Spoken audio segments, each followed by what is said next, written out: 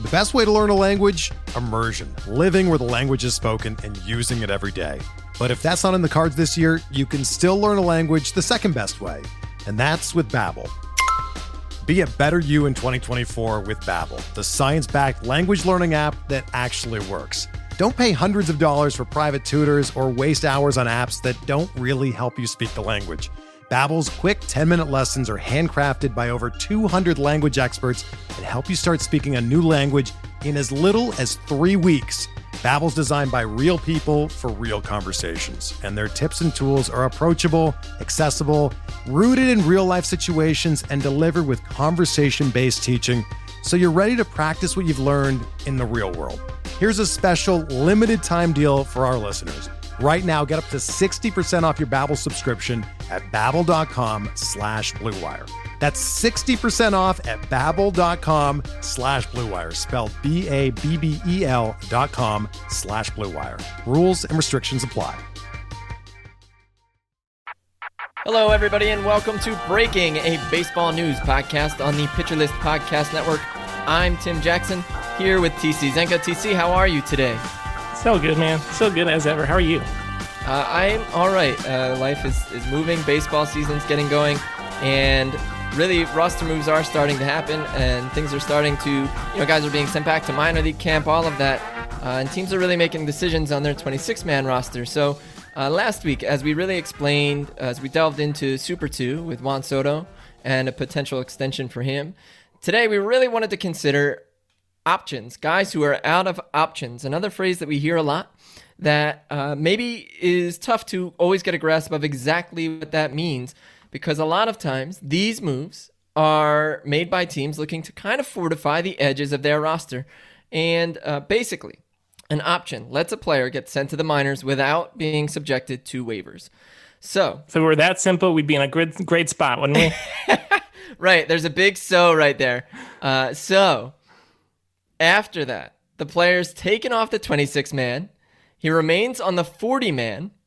The option lasts all year. It doesn't matter how many times a guy gets called up or sent down. But if he spends 20 days in the minors in that season, he loses that option. Players have 3 options, and then 4 if a guy has less than 5 pro, major, and minor league seasons that they're already used up. So being on a pro roster even for 90 days counts as a year in this case.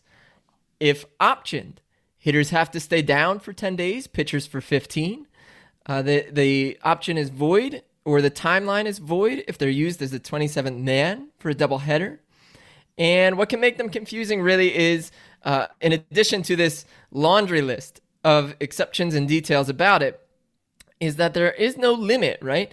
There is no limit. They don't have to be used consecutively. The 3 options can be used within the 5 years. So there's a lot of moving parts here that ultimately can be very confusing. But a lot of guys are out of options, and these are major leaguers who could be contributors. TC, with that said, why don't you introduce us to some top position players here that you feel could be interesting waiver claims for guys who are out of options? So all these guys, for the most part, have spent time in the majors. Every now and again, you do get a guy who doesn't have actual major league service time who still runs out of options. And that's because another one of these fringe rules is that there's a date every spring where if you send a guy down to the minors before that date, then an option is not used. So this date was actually yesterday. It was the 15th. So for instance, Brandon Marsh, outfielder for the Angels, he's one of their top prospects. He was optioned to AAA yesterday so that the Angels, even though he's on their 40-man roster, they don't have to use one of his options this year if they don't choose to. Had they waited until today, then that would have counted as an option. Basically, that rule's in effect so that if a guy comes close to making the majors and he doesn't make the team, you still have to use an option even if he spends no time on the roster and you send him down on opening day. But that's kind of a rare occurrence, especially for that to happen 3 times. It's very rare. In particular, this becomes an issue with all of these moving parts are really feeding into service time, right? Like even Super 2 last week when we said it kind of helps the team and the player, but it makes the team pay up sooner.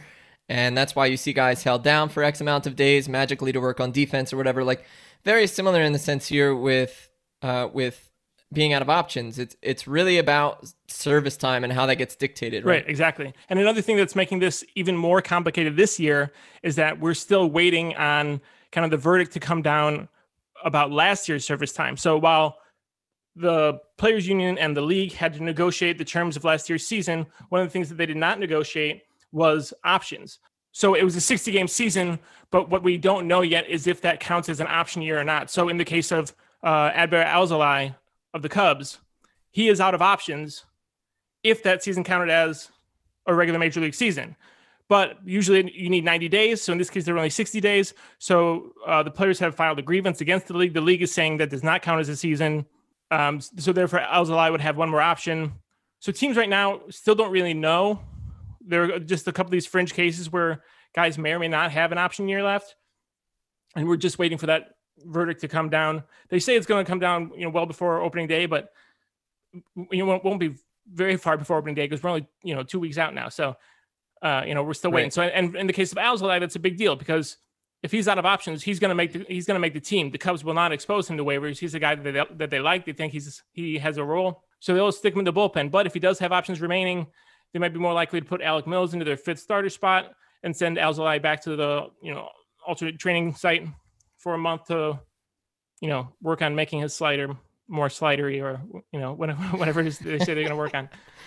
And this does matter, right? Like we keep emphasizing that, and you even said it just a minute ago that you do get legitimate major league players who are difference makers, right? Like we have a short list even in the last couple of years: Trevor Williams, Gio Urshela, Hansel Robles, Oliver Drake, who's played a role in various important innings for various important teams. Luke Jackson, Liam Oliver Hendricks. Drake, he was on waivers I think 7 times last winter or something. He was one of those guys who's back and forth. This year it's who's the guy? There's a guy who keeps being passed back and forth between the Red Sox and the Blue Jays. Joel Payamps. Apologize to Payamps if I'm saying his name wrong, but Joel Payamps is one of these guys who's been DFA numerous times this winter. He was essentially on the Blue Jays and then claimed off waivers by the Red Sox, and 2 weeks later the Blue Jays claimed him again.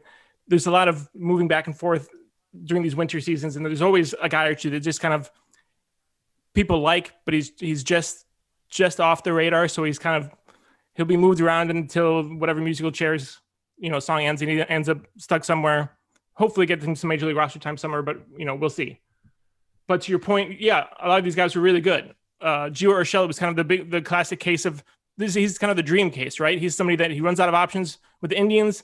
He's a fine defensive player, but they don't think he's much offensively. And then the Yankees pick him up and he turns into a relative star. Yeah, a guy who really hangs around, who can play 140, 150 games and really does make a big difference.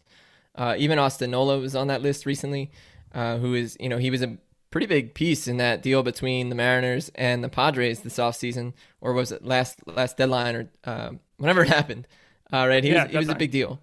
And then Corey Dickerson, Ji-Man Choi, guys who guys who have had moments in this league who can fortify the edges of a roster. So we should look at some of these guys. I mean, those are some of the guys in the past who've been claimed real difference makers. Every now and again, Ji-Man Choi he's the cleanup hitter for the Rays. And though these are guys typically like Choi, he's kind of a perfect example because he does have weaknesses, right? He's the guy who they really only want to hit against right-handed pitchers, but he's a big-time power bat when he is in there.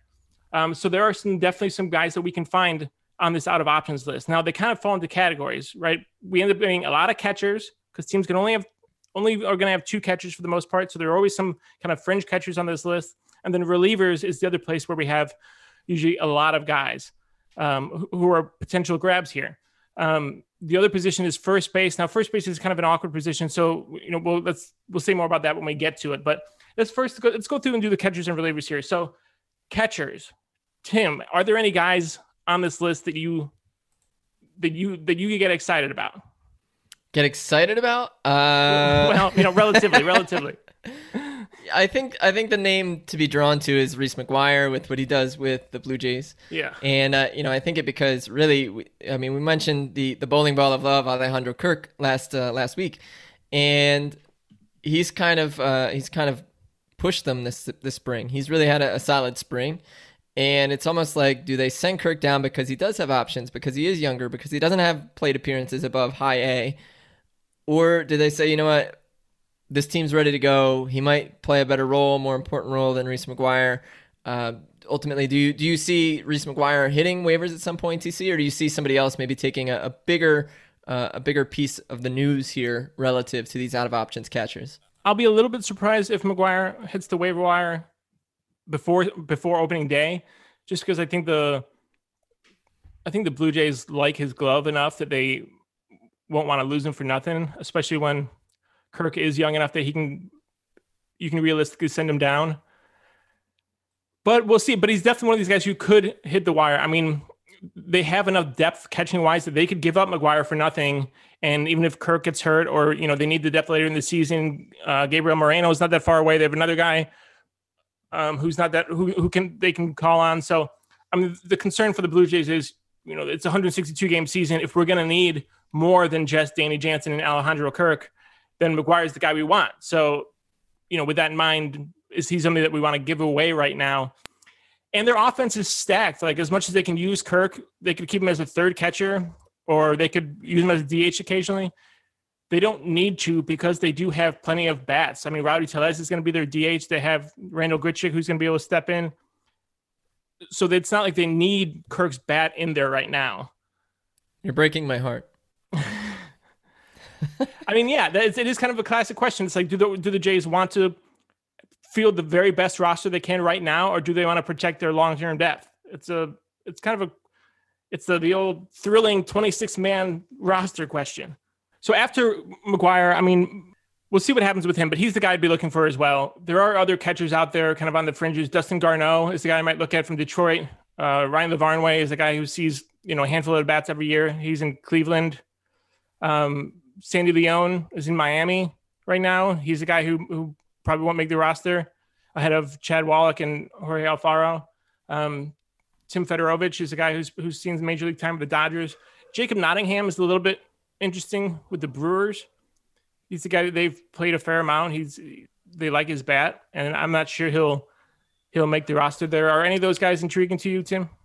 I think Nottingham, just for the sake of, even again, like last week, we talked about how the Brewers tend to piece things together in a way that you wouldn't necessarily forecast, right? So seeing who becomes important to them as a club really tends to evolve over the course of a season. I mean, we've seen them. I mean, they've made a couple of additions, not quite necessarily out of options guys, but like Jesus Aguilar, they gave him a shot and he turned into a stud for them for a year. Like guys who suddenly turn into big deals all the way around.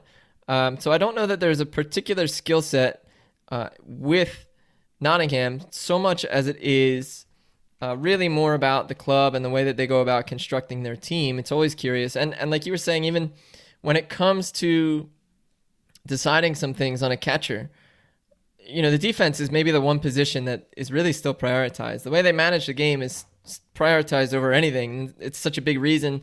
Those two things are such a big reason that people don't care if they hit like 215 or 220. People don't care if they take longer to develop. They want them to really be able to be a part of the game. So I think when it comes to just catchers in general and teams in general, what sticks out to me is how the Brewers might navigate something like a player who's out of options. Yeah, for sure. I mean, they are the type of team that will use their depth every season. And so to give up Nottingham, while in the grand scheme of things might not seem like a big deal, he's a guy that he's probably on, Craig Counsell's game plan. He's somebody that they plan on using. And I think they don't probably like the idea of losing him for nothing. Let's look at the relievers, because this is really where there's a gigantic group to pull from. There's going to be a ton of relievers who are out of options, ton of guys who get sent down and exposed to waivers. But part of that is also that every team has their own 8 to 12 guys who are trying to make the team that they've spent all spring looking at. So for a guy to pop up on anybody's radar, he really has to be somebody that you've seen a fair amount of, that he's got the stuff, that there's something intriguing about his skill set, because these are guys that need to be in your opening day bullpen pretty much. One guy I like in particular is, you look at Dylan Maples of the Cubs, right? This is a guy with tremendous stuff. He's just never been able to put it together. They've never been able to get him to throw strikes. He's got a shorter arm motion this year, but he's lost a tick or two in terms of miles per hour when he's getting hit a bit, even though he's throwing more strikes. I'm not sure there's going to be room for him on the Cubs. He's a guy that, if I'm the Pirates, for instance, yeah, you want to just throw him in the bullpen, give him 30, 40 appearances and see if you can't figure it out with him. Is there anybody that jumps out to you in terms of these bullpen guys, Tim? I think Maples is really interesting because of those reasons you said. So this has actually been on my mind recently. This will be coming up on a piece from me at BP at Baseball Prospectus soon about relievers, and it's got a fantasy baseball angle in the sense that everybody's always chasing saves, and it's really hard to predict saves and forecast them. But really, every year, at least the last 3-4 years, there's somebody available. Their average draft positions like after 600. Basically, guys who are free, guys who pop up on the waiver. And so the unique thing, just from a baseball perspective, and this is anecdotal, but it's unique and interesting, is that a lot of these guys tend to be in their mid to late 20s. They tend to be they tend to have experience in the league for at least 3 seasons, and then the 4th or 5th season they pop, and they do kind of put things together. So I wonder if there is a comfort level that relievers reach at a certain point, just kind of like we've talked about, knowing what you do when you go to the ballpark, knowing your role each day. I wonder if Dylan Maples kind of slides into that calmly this year in a way that either helps the Cubs, or another club that picks him up off of waivers. You're talking about his stuff being really, really strong. He's interesting in that he works 2 fastballs and a curveball, right? So he uses the four-seamer, the cutter, and the curveball all pretty evenly. And like you're saying, big-time stuff. It's a fastball in the upper 90s. It's the cutter really is like a slider-ish velocity at like 87, 88. And the curve comes in at 85 with probably a different attack plane that really, again, can change the batter's eyes.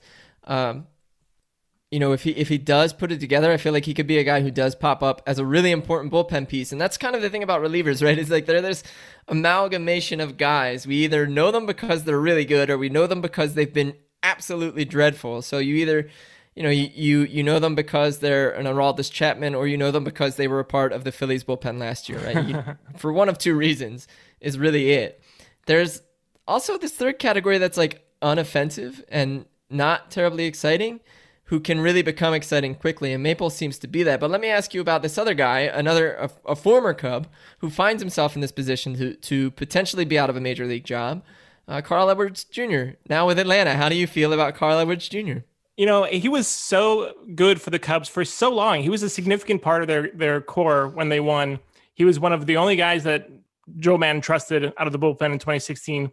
But it was always the high wire act, right? It was walking more than 5 guys per game. But his stuff was tantalizing, and he always kind of made it work. Carl Edwards for the Cubs from 2015 to 2018 was pretty much when he still had it working, right? That's 4 seasons of consistency out of the bullpen, which is pretty hard to get. He had a 3.06 ERA over those 4 years, a 3.12 FIP, over 172 games. Like, this is not a small sample size, but he was one of those guys who had just felt like he was either underperforming or underperforming. We felt like this is a guy who he should be a closer. He has amazing wipeout stuff. Underperforming or overperforming? Is that what right? That he was either like the level he actually pitched at was pretty consistently a solid 6th, 7th, 8th inning guy. But because of his stuff and because of his wildness, it felt like he was always on the verge of either breaking out and becoming a top bullpen option or losing it completely. And that's what happened in 2019 is he lost it completely, right? He no longer could throw strikes at all. He had a 6.88 walks per 9, which, for his career until that point, 4.92 walks per 9. So it's not like all that far off. Let me look at the percentages because it's a better number. Well, even the thing with him is like you're talking about 2019, so we go from 2016 through 2018, 36 innings, 66, 52, and then 17. And when you run into trouble throwing 17 innings, whether it's injury or whatever else is going on in your game, generally it does not leave you as a reliever in a position to really command leverage when finding a team, finding a role, sticking in it, and really being able to kind of balance things out, right? And even, he's given up long balls at certain points where his best season with the Cubs in 2018, he barely gave up any homers when he gave up fly balls. But, what's interesting about him is he spent a little time with Seattle last year. Seattle really seems to be on the up and up when it comes to their development program. especially with pitchers, right? They tend to be able to work things out with guys, or they tend to be able to raise their game. So, granted, it was less than 5 innings, but he walked, again, like 6% of batters. So, again, extremely small sample, but I'm very curious if there was anything in the time that he spent with Seattle that could potentially stick with him as he moves forward, where maybe he has a couple rough outings to start the year. He gets DFA'd basically, and somebody picks him up, and then he's really good. He's given a chance, and then suddenly he's pitching the 8th inning again. Yeah, and reports are good on him this spring. He's theoretically, he looks good. He's doing a nice job for the Braves. I don't think he's going to make the Braves roster. The Braves have kind of enough guys in their bullpen right now. So unless they end up DFAing a guy like Luke Jackson or something like that, I think Edwards probably doesn't make the team, but I'd be surprised if he gets through waivers. There's going to be somebody who takes a chance on him. And I'd like to see what he can put together over a full season again. Because you're right, these are small samples from last year and even 2019. We just didn't get to see very much of them. But if he's back on track, there's real potential there for maybe for a midseason pickup somewhere, or even now if a contending team has space for him. And he's only 29, right? So when we talk about DFA, we're talking designated for assignment. That's what happens when the guys are out of options. That's how they're immediately removed from the team's 40-man roster. They're placed on outright waivers or traded within 7 days. Something happens with these players very quickly, especially in the scope of a full baseball season. So being only 29, having a track record of success, which is another identifier I noticed again anecdotally with these guys who broke out. Do you see, like, is there an optimal team? Like, of course, every team could use more bullpen help, but is there somebody in particular, some org where you see, oh, he would be great there? I mean, is it an oversimplification to just say the Phillies? I'm not exactly sure. I think the Phillies are actually looking better in the bullpen now than they have, obviously, in a long time. So I'm not sure exactly if they're full up or not. The Nats are another team I would actually think about. I think they think they're full up, but, while it would be hard to be bad like they were last year, I don't know that. I'm very curious to see how much they improve as a group, just with a different mentality. Like right now, their pen features, it's Neris, it's Bradley, it's Jose Alvarado.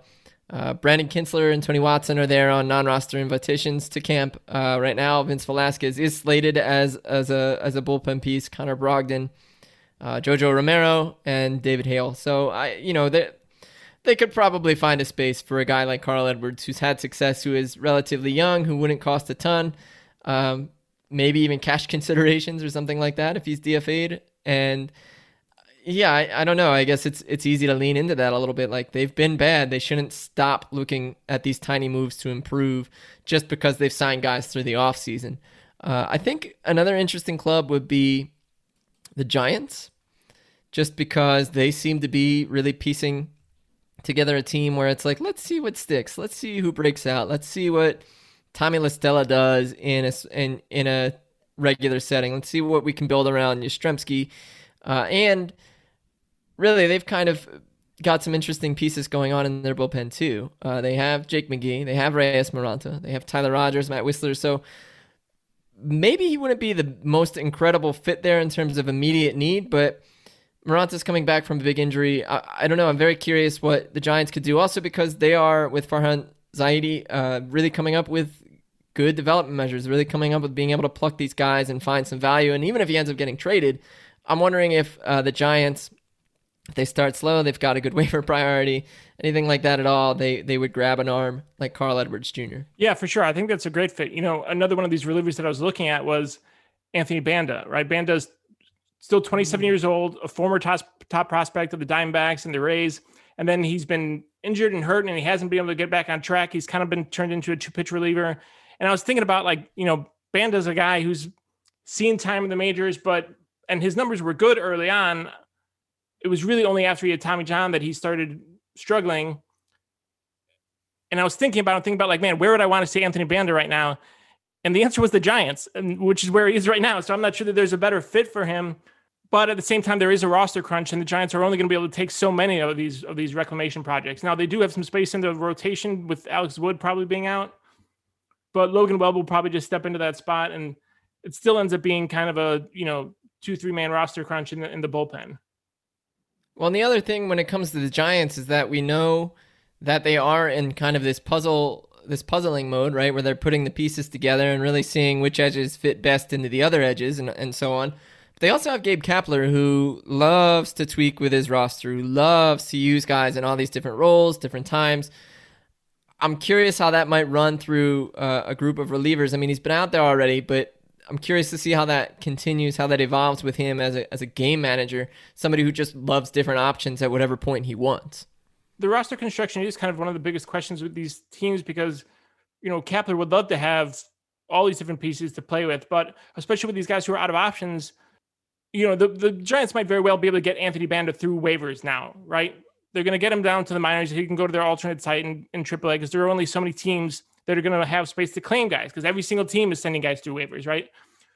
But then the question becomes, so when do you actually call on them to bring them up? Because the minute you bring them up, you're going to, again, risk exposing them to waivers unless they stay on the roster for the entire season. So a guy like, to look at to move the Nationals for a minute, Eric Fetty, who's kind of a fun example because he's one of these fourth-year option guys, which we don't see very often, but he had his 3 option years used up.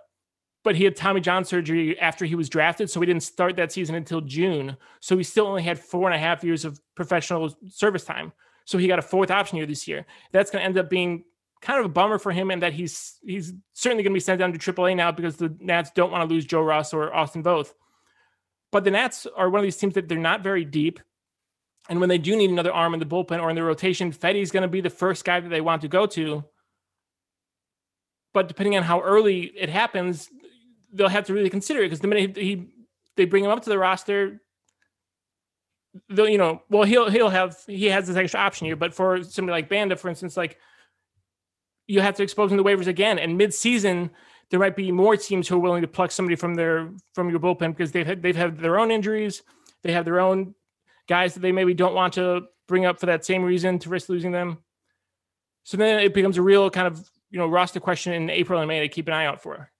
Really interesting. Just even as you were speaking there, that we're really it seems like maybe we're jumping around a lot. We go from the Giants to the Nats. They made me think of the Mets, how we've talked about them with building depth really all over their roster. But I think that really just goes to show that the big point when it comes to options is just how fickle a few performances can be, right? Like they can really decide some things. And like for a team like the Nats who aren't terribly deep throughout their roster, they could really use an arm that pops up through waivers like this.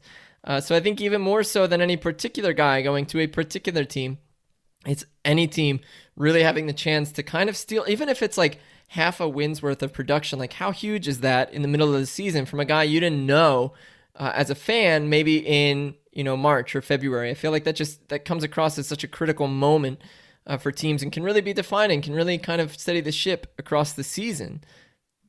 Yeah, I think that's totally right. And these guys are guys that will be leaned upon at some point, even if it's just like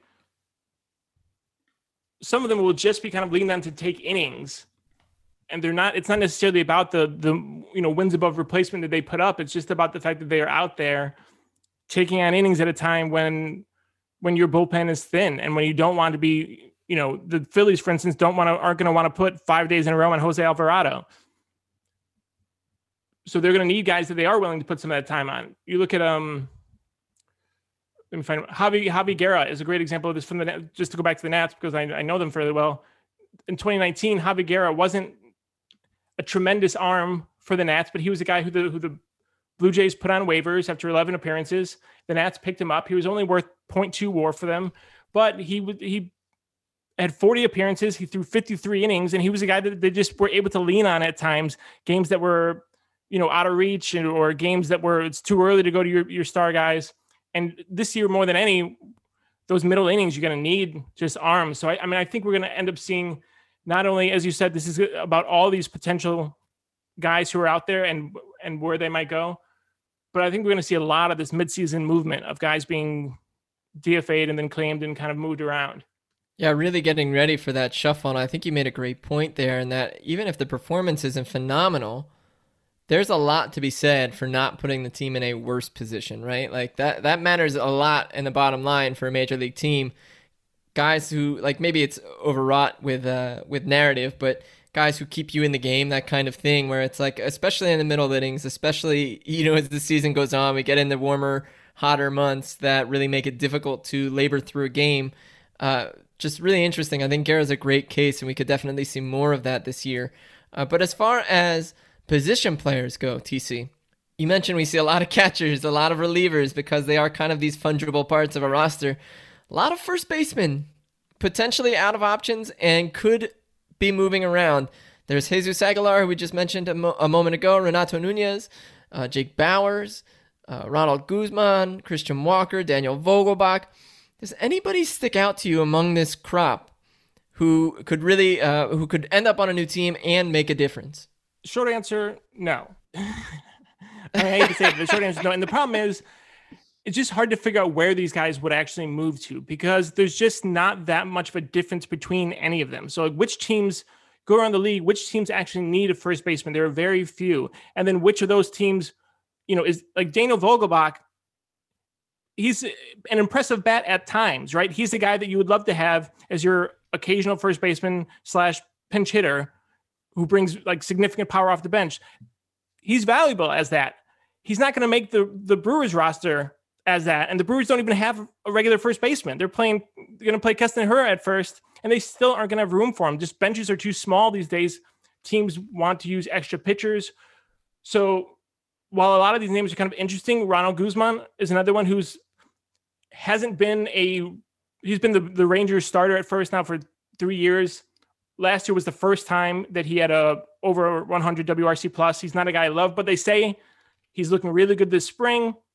The Rangers brought in Nate Lowe pretty much to take his job, so maybe that was inspiring to him. But I just can't find another team that's actually going to take him. I mean, you mentioned Christian Walker. He's another guy he's the Diamondbacks first baseman. He's just going to be their first baseman because there's not another guy who brings a substantial improvement to him, to his 110 WRC plus. So, I mean, we just go around like the Giants. Do the Giants need a first baseman? They have Brandon Belt and Wilmer Flores. So kind of, but also not enough to get Daniel Vogelbach, right? Padres, same thing. Eric Hosmer, he's the guy that you could spell. He doesn't have to be a 160 game a year kind of guy, but you have Will Myers who can step into that spot. Jurickson Profar can give him days off. You have flexibility. Guys can play first base. Even the Pirates. You look at the Pirates are playing Colin Moran at first base. Is Colin Moran good? No, he's not. He's never been good. He's been their third baseman forever. Now he's going to be their first baseman. He's still not good, but he's a guy that they're comfortable with. They like him in the clubhouse. They know who he is. They know what he's going to do. And getting for the Pirates to go out and get Daniel Vogelbach, is Daniel Vogelbach or even, Ronald Guzman going to be better than Colin Moran? Maybe. Is he going to be enough better to make a difference? No, not really, right? Like, now there are a couple of sleeper teams I think that could maybe use a first baseman, even though it might not seem like it, right? Like the Brewers are the opposite of this. The Brewers are a team that seems like they need a first baseman, but they actually don't. But some teams that I would look at, Phillies. Phillies are a team that I feel like have some space on their bench. Rhys Hoskins has been hurt at times. He has not been a standout performer at times. And I think that they have an extra spot on their bench because of a guy like Scott Kingery, who's going to move all over the diamond, that for the Phillies to bring in a real power bat like Daniel Vogelbach, you can have him face really tough righties every now and again. He brings real power off the bench. I think that's a spot that could actually fit for him. And I think the Phillies do have room there. Yeah, it kind of, I don't know if it pains me that they keep coming up, but it is interesting in the sense that I guess some teams really have more work to do around the edges than others. Even looking at their depth chart, you mentioned Kingery. Part of his problem has been handling fastballs in the zone too, which is like, okay, great. He can play all these positions, presumably, but he's got to do something with the bat at some point for them to keep trotting out there. I guess not. They gave him the contract a couple of years ago to kind of supersede any service time issues they might need to keep him down. But it seems like, he's going to be 27 soon. He's going to have to do something. Matt Joyce is in camp, who's reportedly been, a good influence. Roman Quinn is there. He'll be hurt inevitably at some point, you would think.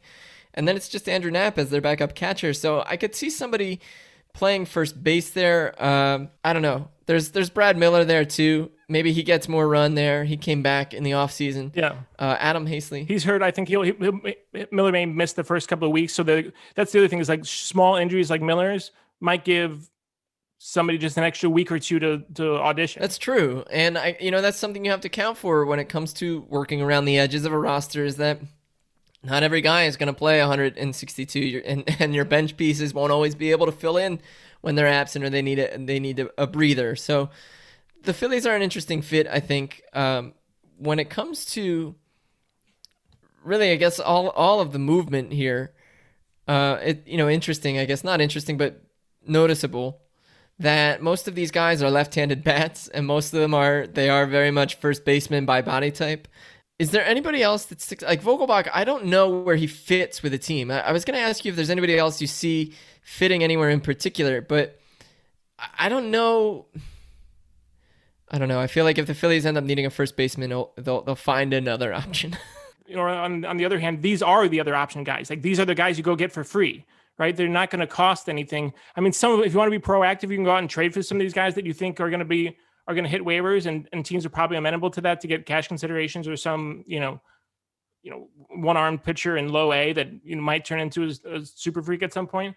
But for the most part, these are, you said it, fungible. These are the fungible pieces. There are a couple fits though that I like. So let me give you a couple. One is just another kind of sleeper team for a first baseman, and that's the Mets. Now, I know it's a little bit weird because it's like, wait, but don't the Mets already have two first basemen in their starting lineup? Yes, they do. They don't have need for another. But I will say, I was looking at the Mets bench, and it's all defense and speed, right? You have Albert Almora, you have Kevin Pillar, you have Luis Guillorme, you have Jonathan Villar. We got a rhyming bench, which is fun. But outside of that added benefit, I feel like they could use an actual. This is a National League team. They're going to have to pinch hit a lot, and I'm not sure that Jonathan Villar and Luis Guillorme are the best left-handed options.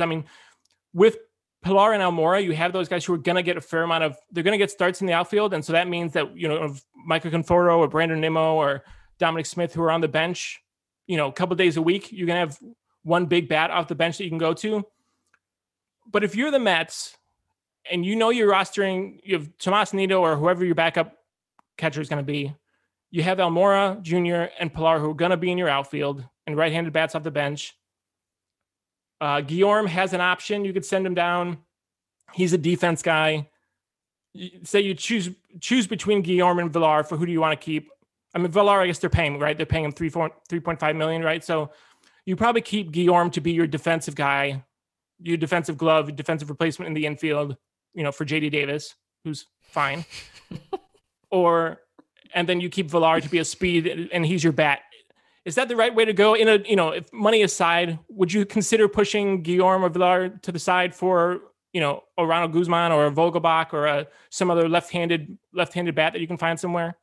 Maybe Guzman. I guess I just don't feel particularly great about Vogelbach. But I think they might be forced into doing that, right? Like you were saying it, these are guys who are generally middle infielders or outfielders, not guys you just plug in on a whim at first base. And we do have two first basemen, like you were saying, but baseball is weird. Who knows if Alonso and Smith hold up? Smith hasn't had a full season yet in the majors, right? Like who knows what goes on there.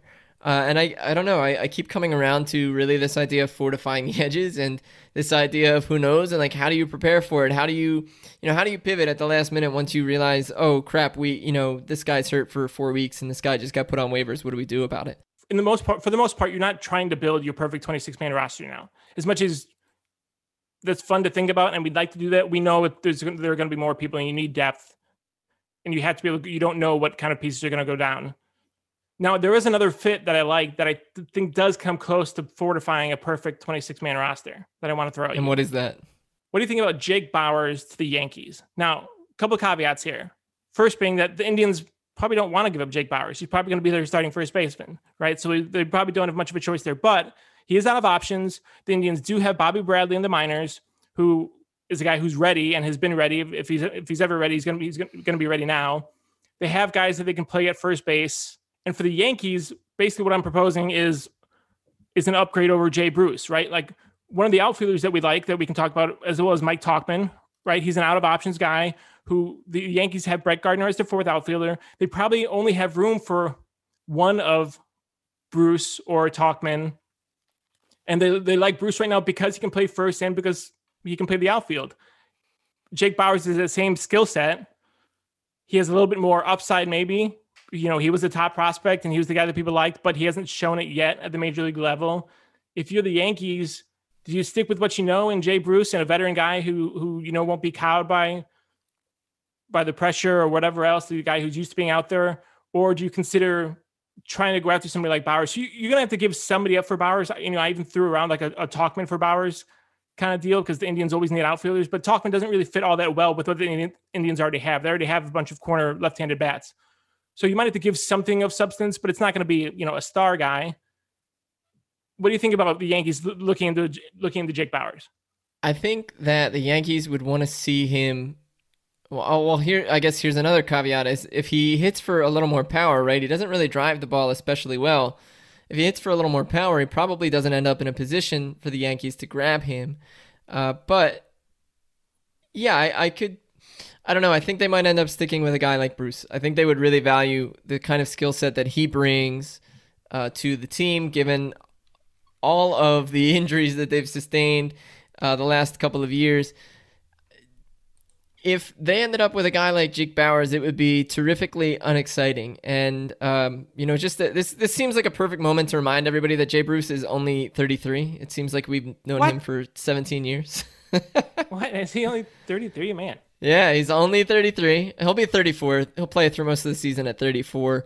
But, you know, he's played valuable innings for the Phillies last year. He's had he had 26 homers in 98 games in 2019. I think they would stick with him just because of the track record, the absolute run of huge experience. Which I guess leaves us with what does Cleveland do if they run into trouble at first base? Do they look for one of these guys? Do they look for Ronald Guzman and hope he suddenly hits more? Or you know, do they do they hope they get something out of Daniel Vogelbach? I mean, I guess so. The Indians seem to really not like Bobby Bradley, right? He was a guy, he's a prospect. He's got big time power. He's been there kind of sitting and ready. I thought they would go to him last year, but they never did. And they still don't seem to plan to. I think he's just going to waste away down there, I guess. I don't know if he's what exactly they think about him, but he just seems like somebody that they're not in love with because they haven't gone to him yet. But at the same time, you know, they haven't traded him away. He's still there. So he's somebody that they could call on. The Indians, yeah, you could totally see them going after one of these, you know, Ronald Guzman. If he ended up on the Indians on opening day, would I be surprised? Not in the least. No. You can definitely see that happening. Well, and what's interesting is about Bradley, like this team is bad at developing bats, right? Like we can praise them to high heaven about developing pitchers and trust them with pretty much anybody, which we can get to a pitcher in a moment from there. But Bradley right now projects to drive the ball better than Jake Bauers does. I mean, the problem is he doesn't take a walk, right? So the OPS will ultimately be better with Bauers. But I don't know, like what, man, they are kind of a puzzle themselves without being able to develop any bats over the years. It's like they're really paying a price for having such good pitching development that like, oh, we got to balance the scales here somehow. I know, right? I mean, and they could move Josh Naylor to first and get an outfielder, but they can't develop outfielders either. So, yep. I mean, it's really a shame. Like they're so good at developing pitchers. I mean, they might still contend this year. That's what's crazy. Like they're in the conversation because their pitching is so good. Both their starters and the relievers have the potential to be a top unit, and they're just like, are any of these guys going to hit? I don't know. Yeah, they'll be very exciting for half an inning per game. You would assume, right? At least half of each inning. But we're talking about all this pitching development that they've done, and I know we're not delving a ton into pitchers out of options right now in terms of starters, but they do have Adam Plutko, who is out of options, who's 29, who is one guy that hasn't taken a huge, like, Plesac has taken a big leap, right? Aaron Savali has taken a pretty big leap. We know what they've done with Bauer and Clevenger and even Kluber. Like, we know that they can develop guys. We know Tristan McKenzie, it's almost like, you know, we could talk about if he's ready for a full season and the endurance it'll take, but it's like, well, he's in Cleveland. Let's just trust them. Let's let them figure it out. When it comes to Plutko, He registered 109 innings for them 2 years ago, just 27 last year with 4 starts and 10 games total, so another 6 out of relief. And he doesn't strike out a lot of guys at all. Below average whiffs pretty much every year of his major league career. Good control, below average in terms of granting, or above average in terms of granting free passes. What do you make of a team that can't quite develop a pitcher like Adam Plutko? I guess he is what he is, but what does that say about him? Where might a guy like that end up when it comes to being out of options? Yeah, I don't know. I think if I'm another team, I kind of feel like if the Indians can't make it work for him, then I don't know what chance I'm going to have. That's what they do best. So I'm not sure that that a guy like Plutko is the guy that I would look to first. But I mean, he is a guy who's seen, a lot of playing time, and he's thrown major league innings, and there's always the chance that he just had some bad luck, or that even the Indians have a certain way of doing things. And if you're an organization that does things differently, maybe he's somebody you go to. There's another guy in the Indians that I kind of like, that I'd like to see somebody else pick up, and that's Anthony Gose, right? Former outfielder. He came back as a former speedster outfielder, right? He was basically Roman Quinn. Never hit worth a lick. And then, he had 243 09, 348 line as a hitter, played parts of 5 seasons, but then he couldn't find a spot, and he's come back as a middle reliever. And they say he's throwing well. They say he's looking good. I don't know that the Indians are going to have time for him. I don't know that Indians want to give playing time to somebody like Gose, but but he's a super fun story, right? I keep going to the Pirates because I figured the Pirates don't have any real baseball players, right? Like, send him there. But if you're a team like the Pirates, or maybe, I don't know, the Orioles, or one of these teams that doesn't really plan to contend much, isn't Gose the perfect kind of, fan favorite, high ceiling? He's not high ceiling in terms of like on-field contributions probably, but he's high ceiling in terms of what he could bring to your team in terms of, having a bit of a cult following or being a fun follow. Do you think the Indians give him a chance? Do you think there's any chance he ends up somewhere else? Looking at that roster, it's really tough to find a spot for him. Even their pen, they have Karinchak, they have Nick Wickren, they have Clase, Blake Parker on a non-roster invitee, or as a non-roster invitee, Ali Perez, another NRI guy, right? Like guys we've talked about who they find jobs, or they have an excellent skill set. So I don't know if they give him a chance, but if they don't, I feel like, he's 30. Gose is 30. It's been around a long time. He came up as a Phillies prospect, right? And he ultimately, was he a part of the Roy Halladay trade? Is that how he ended up in Toronto? Regardless, he's been around a long time. I feel like he's going to keep trying this. And I would really like to see him in a place like Pittsburgh. I want to see him in a place like Pittsburgh because it would be a really fun story, but also because it's so low pressure that maybe it also helps him succeed, right? And who's in his way in the Pittsburgh bullpen? Like their setup men are Michael Feliz and Chris Stratton, who are like okay, you have Kyle Crick out there, and that's maybe it. Like Richard Rodriguez is going to close for them, but I think that's a really good fit. I guess you could say that for any reliever, but I'm almost like finding myself cheering for Anthony Gose in Pittsburgh this year. For sure. And now that I think about it, the entire Pirates bullpen should just be former position players trying to work their way back as relievers, right? They're going to go with Dwayne Underwood Jr. instead. Other out of options guys that they're picking up elsewhere. Just bring all these guys, give them all a chance. Let's get Matt Davidson, other guys who are trying to make it as two-way players. They already have Stephen Brault who wants to go two-way. Just go all two-way players with them.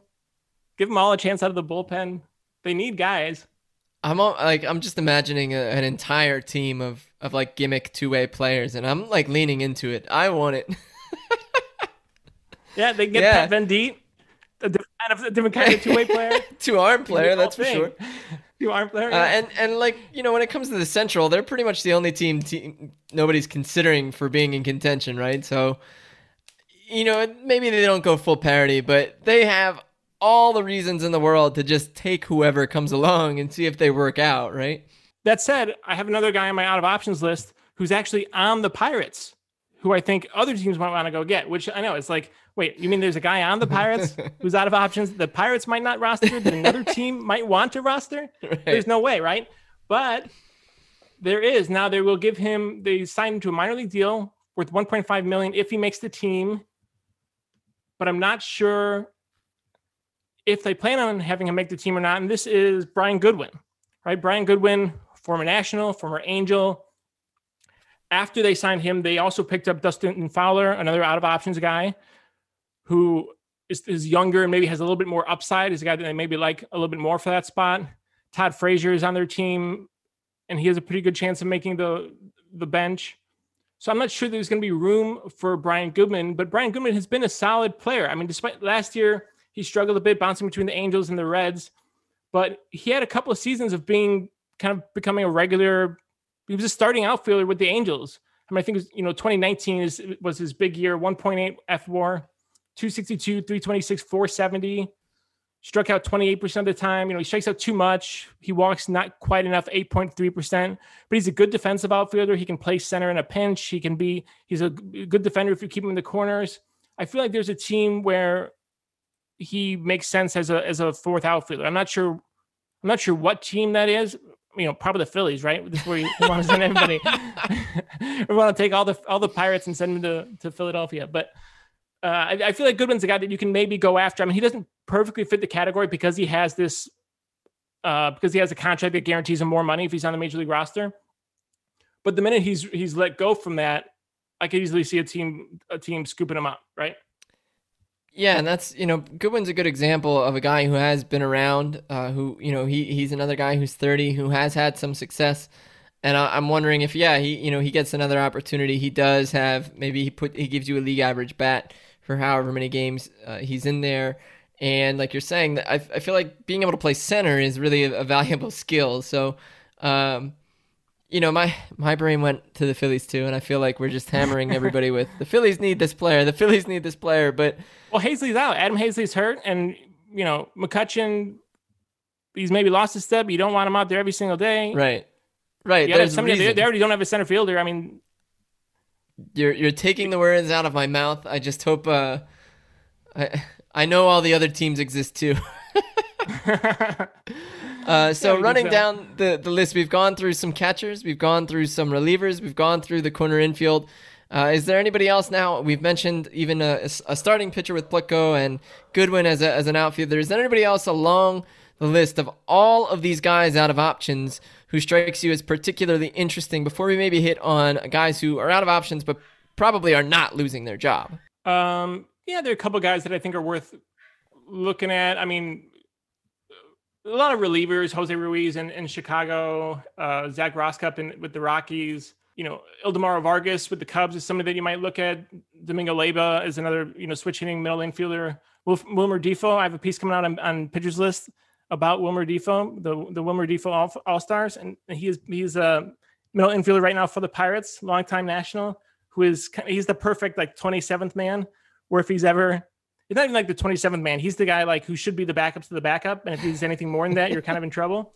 So, he's the guy who might be DFA'd, but I don't expect teams to pick him up. A couple of guys that I actually do like, though. Roman Quinn's another guy with the Phillies who could be DFA'd. I think they'll probably keep him because they have the space now. But I will with two other infielders, guys who can kind of be moved around. One who I don't think will be moved and one who I do think could be moved. So the one I don't think will move is Aledmys Diaz of the Astros. So he's been the primary backup infielder for the Astros, but the Astros just signed Jake Odorizzi. They don't want to go past the luxury tax because they have Justin Verlander and Zach Greinke and Carlos Correa, who are all going to be free agents next year. And their draft pick compensation will move back 10 picks for each of those guys if they end up over the luxury tax this year as a second-time offender. So they really don't want to go over the tax. They're very close to the tax now, though, and they want to leave some room for midseason acquisition. Diaz is making about, I think, $3 million, something like that, 275, 35, something in that area, something that's enough that I don't know that they're going to find a taker for him if they went out to the trade market.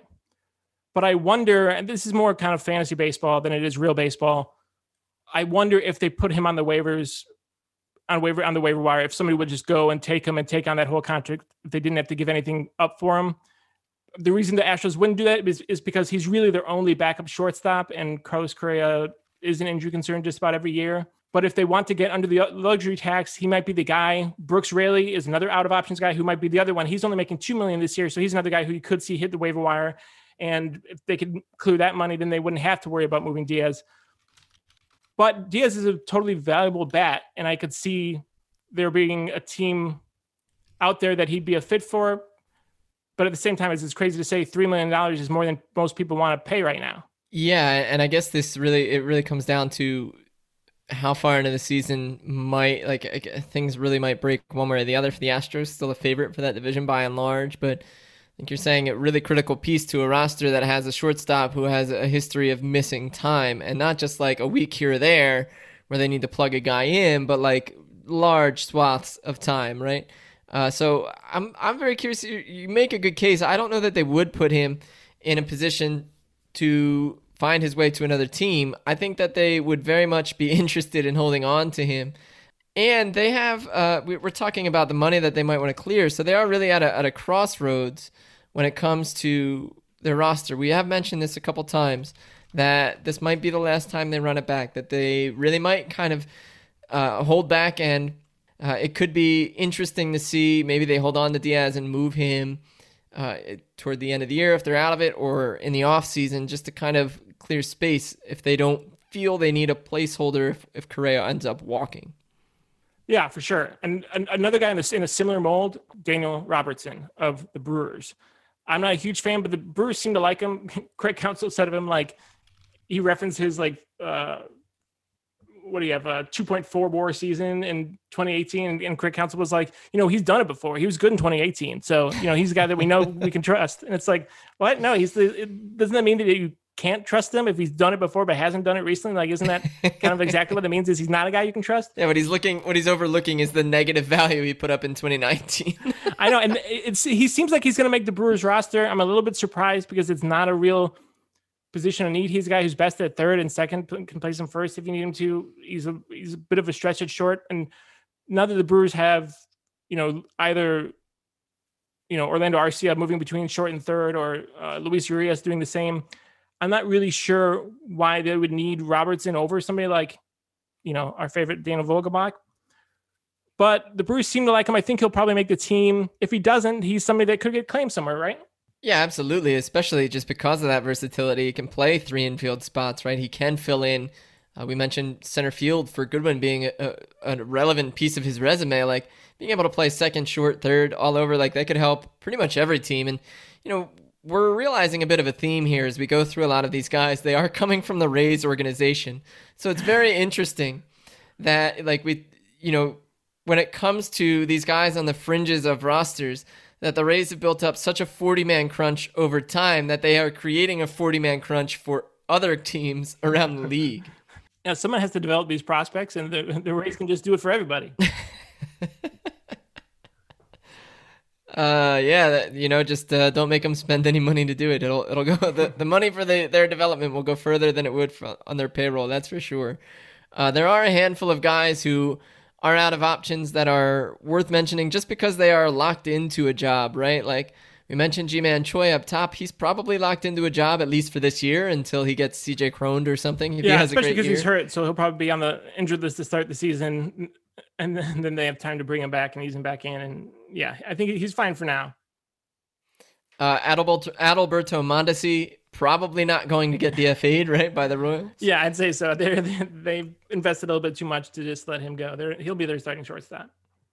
Matthew Boyd in Detroit. You would hope he has a bounce back of some sort. And his teammate, Jaime Candelario, right? Like, those guys aren't going anywhere. Yeah, they're both guys who, like, last year you might have thought there would be a future in which they get DFA'd this year, but they've done enough to probably be a regular part of the team, at least for now.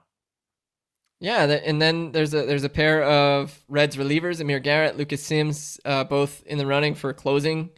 And, Sims is hurt right now, but obviously he'll be back at some point as long as it doesn't develop into more of an injury. I think it was elbow pain that they're being precautionary about. Yeah, so Sims is a guy who's like, just right on the border. He kind of put it together just at the right time. I think of Tyler Duffy as being another one of these kinds of guys who took a while to really find himself. and it ended up being out of options, but then kind of found his way just in time. So I think Sims will stick there because he's going to be a late inning option for them if he gets healthy. Josh Lindblom with the Brewers, that they're not gonna send him packing. Tyler Matzik with Atlanta, you don't see that coming with the way he kind of rebirthed himself as a major leaguer last summer. A handful of guys. Does anybody else stick out to you worth mentioning? Is like this guy, you'll see he's out of options, but he's not going anywhere. Chris Bassett of the A's is somebody he's probably more valuable. He's probably more valuable to the A's than anybody else, than any other team. And, they have a couple guys who are now out of options in their rotation, but he's been pretty decent for them. The A's are so weird that they have these guys like Mike Fiers and Chris Bassett who are like on the verge of not being good enough for the rotation, but are going to maybe be the opening day starter for the A's. But he's somebody on the list who's not going to go. Christian Walker, we mentioned, he's a starter. Pierce Johnson, some of these guys who've come back from overseas kind of fit the bill here. Pierce Johnson for the Padres, he was a good arm for them last year. I don't think they think about letting him walk. There was somebody else like that. And then a lot of these reclamation projects, Mike Fultonavich with the Rangers, right? They say his velocity has been back up. Yeah, back up to the mid 90s. I don't see their, they could use any arm they could get. I don't see them letting him go. Yeah, he'll probably be the Nick Pivetta. Looks like he has the inside track on the fifth starter job in Boston. Who else? Chris Flexen was the other guy from abroad who, the Mariners just gave him money, so he's going to be there. Daniel Ponce de Leon is somebody that I might have looked at from the Cardinals. They've now had injuries in their rotation, so he has a decent chance of making the rotation. Same with John Gant. Gant's now pretty much a shoe in to make that rotation, but he was out of options, and there was a world in which they could have hit the wire in this way, but I think they'll probably make the roster now. Grant Dayton and Luke Jackson. We talked about Jackson earlier. One of those guys in Atlanta. The Marlins are basically all guys who are out of options who could be on the roster, could be elsewhere, right? Jesus Aguilar, he's one of these guys that he's a first baseman. There's just not another team that needs him. He's not an improvement over anybody else, so he'll probably stay there. Adam Duvall, they were giving him money. He'll probably find a role there, and they'll look to trade him if they're out of it. Jorge Alfaro is a guy who he could be a surprise add to the list. I don't think he will, but they have Chad Wallach and they have Sandy Leon behind him, and there's a world in which they decide just that they're done with Alfaro, but I don't think that's this world. Yeah, I would agree with that. I feel like they are kind of going to hang on to him just as in the fashion he came to the team, through Real Muto leaving, even though they got Sixto Sanchez too. They still value him in some capacity in that regard. There's also both Yankees catchers are out of options right now. Gary Sanchez, Kyle Higashioka. I don't see either of them being sent packing this season, especially in the middle of the season, right? Like those guys are going to stick around. Yeah, I mean, especially now that Robinson Chirinos is going under, he's having surgery, so he's out for a bit. Rob Brantley is their like fourth, fifth catcher, and he's also out of options. So I think both those guys will stick. So tell me this, Tim, of all these guys, we talked about a lot of guys. We got a big list here. Mike Tauchman, Reese McGuire, Daniel Vogelbach, Ronald Guzman. If you can choose just one of them, right? You're starting a new team and they're giving you one guy to choose. They say, Tim, we love you. We're going to give you the Tim Jackson Killers. This is your franchise. We're going to get you started with one player. You got to choose them from this list of out of options players. Who are you starting your team with? Can I take one of the guys who are obvious locks to stay on their team? No. I was on the edge of my seat. I was so anxious, hoping you would say yes. Boy, that really puts me over a barrel about this. It's a really fun question. And, man, who do I take out of all of these guys? Pete Kozma, Austin Bryce, Christian Arroyo, guys we haven't even talked about yet. Terrence Gore, you could go speed first. We're bringing it back. Give us the speed. He's going to lead off and steal 50 bags. Casey Sadler, he's a middle reliever I like a lot that might not make the Mariners. I'm going to lean into Carson Fulmer with the Cincinnati Reds. Oh, Carson Fulmer, interesting. And I'm going to lean into him because I love Cincinnati's development program at this point. They have spent a lot of resources, not just grabbing players and peeling back the last couple of years and then this offseason, but really in the development side of things. Sonny Gray is back. He's attributed being back in that setting where they really focus on being able to communicate well and being with his old pitching coach, Derek Johnson. Bauer was there and helped a couple of guys. Lucas Sims was another guy who was like, when his curveball blew up last year as a reliever, people were like, oh man, where was this 2 years ago? And he's like, well, now I'm with a team who actually cares about this kind of information and they're communicating it to me. So given Carson Fulmer's profile, his pedigree as a prospect, his propensity to be able to spin it, now he's in a place that might really give him a chance to. I would lean into him, and hopefully he turns into like a back-end bullpen piece to help me close out some games.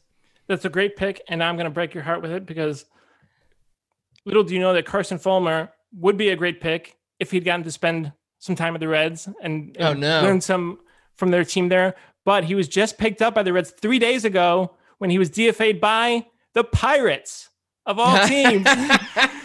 So you started your team with a player who was DFA'd by the Pirates. Well done, Tim. Well, who would you take? And hopefully it's not somebody DFA'd by the Pirates. Honestly, I think it's probably Reese McGuire to go back to where we started. I mean, to take a defensive catcher who's good with pitchers. If you're starting a new team, you're going to have a bunch of young guys who are trying to figure it out. You don't really need to worry about the bat so much. Reese McGuire has the most, like, the broadest base of potential value there. I think he's probably the guy I would go after. Now, if he doesn't get DFA'd, because I guess he maybe qualifies for that list, then give me the Slim Reaper. Give me Carl Edwards Jr. Give me somebody fun. Or maybe Pete Kozma. I didn't know that was his nickname. The Slim Reaper is an amazing nickname. Oh yeah, he's got a bunch of really fun nicknames. They call him the String Bean Slinger. That's the other one for Carl Edwards Jr. Few big stories coming out. The Reds said that they want to experiment with Eugenio Suarez at shortstop. Can you give me like a 2-word opinion on that? Or I mean, why not? The Reds, the one thing that they've shown in recent years is that they can convert third basemen to middle infielders. They've done it before. Mike Moustakas. I'm telling you, they're going with the all third baseman infield. It's incredible. They're going to stick. I mean, in this case, if this did happen, it would probably mean Mike Moustakas moving back to third. And then you have Jonathan India at second, but it's pretty amazing even to consider it. It is. It's at least fun. I don't know if it would be great. He said it's like riding a bike. You never forget how to do it. Unique choice of words for a player like him on the defensive end of the spectrum. But speaking of third base and weird defensive fits, not maybe weird, but unexpected, Wander Franco was recently sent to minor league camp by the Rays, but they were trying him out at third base beforehand. What do you think of that? Yeah, I think that's kind of just normal, working him around, keeping their options open, if nothing else for the optics of it, so that they don't feel like they have to move Willy Adames off of short. I mean, I think the Rays genuinely really like Willy Adames and think he's the type of guy that they could extend in a similar vein to like the Brandon Lau, where they can get him at a reasonable AAV and they don't have to break the bank for him. But I think at the same time, he is the guy they like. They like his defensive value there. There is the possibility at least of having a year or two of overlap between the two. And Adames brings more value with the glove. Franco's bat has more value elsewhere, so it makes sense to pair him in that way. And again, I think just for the optics, I think the Rays don't like being in a position where it looks like they have to trade Adames to bring up Franco to make room, because then they're going to get less for him. I think they want to be in a position of power there. And so to make it at least seem like that they can play these two together, that makes sense. Well, and as valuable as Franco could be at shortstop, third base is probably the quickest way it gets to the majors this year, right? Yeah. Because the Rays are notorious for constantly having a 40-man roster crunch. They're always going to have other guys who can play shortstop. It might not be the most fun thing to consider because everybody wants to see Wander as soon as possible, as much as possible. But if we want to see him as soon as possible, it might take being at third base. Joey Wendell isn't really stopping anybody there. Yandy Diaz and Mike Brasso.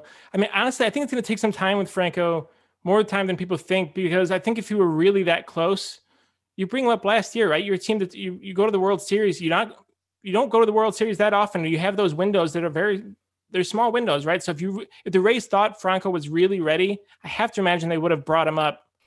And in that vein, another really top prospect who's getting a lot of fanfare, not just from around the league, but like his own org, campaigning to put him on the opening day roster or saying they're open to it. The Royals with Bobby Witt Jr., do you see them doing that? I mean, if there was any team that would, it would be the Royals, right? They are happy to bring their guys up. They want to see them.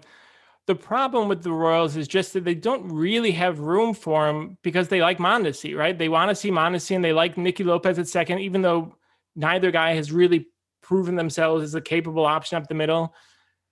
I'd just be a little bit surprised if they brought Witt up from day one. I wouldn't be shocked if we saw him, in May, but I'd be a little surprised if it was from the start of the season, because if they bring him up, they're going to start him. Yeah, that's true. And I think, I don't know, I feel like May is even optimistic because he's only played in rookie ball. He played 37 games there. He didn't really tear the cover off the ball. And like you're saying, like you can't bring him up and let him play on the bench or be like an intermediary player. Like he's got to start from day one. And Baseball Reference has a great quality of opponent stat. It's a lot of fun to kind of track for these kinds of moments through spring training, especially. He's only faced the equivalent of like an A or a AA pitcher, and it's not like, he's not being overwhelmed with talent. He's not facing the aces of the league and doing what he's doing. I think he could be really great. I'm almost worried if they bring him up that early. I mean, you have Carlos Santana, who's going to be at first, so you can't move guys there. You have Hunter Dozier, who they just extended. He's going to be at third, so you can't really move him. I mean, they just don't really have space for him unless they decide to make Mondesi a center fielder. And if they were going to make Mondesi a center fielder, they should have started in spring training. Yeah, because we've seen how that plays out with Cleveland and and Andres Gimenez, right? Not a pretty game for him the other day. But we talk about a couple of younger guys. Let's talk about a guy riding off into the sun with a really accomplished career in Nick Markakis. He had a walk rate near 10% for his career, K rate just over 13%, hit 288, 357, 423 across 15 major league seasons. TC, do you have parting words for Nick Markakis?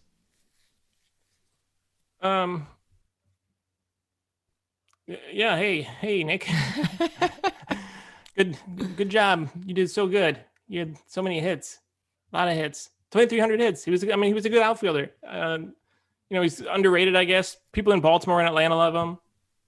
And so that tells you something of, on base percentage over 350. He would have been a star if he hit for power. If he could hit even 20 home runs, he would have been a star. He was a pretty darn good player. It's tough to play as long as he did. I mean, he was an all-star for the first time at 34. That's tough to do. Yeah, it really is. And, he might get overshadowed by other players of his era.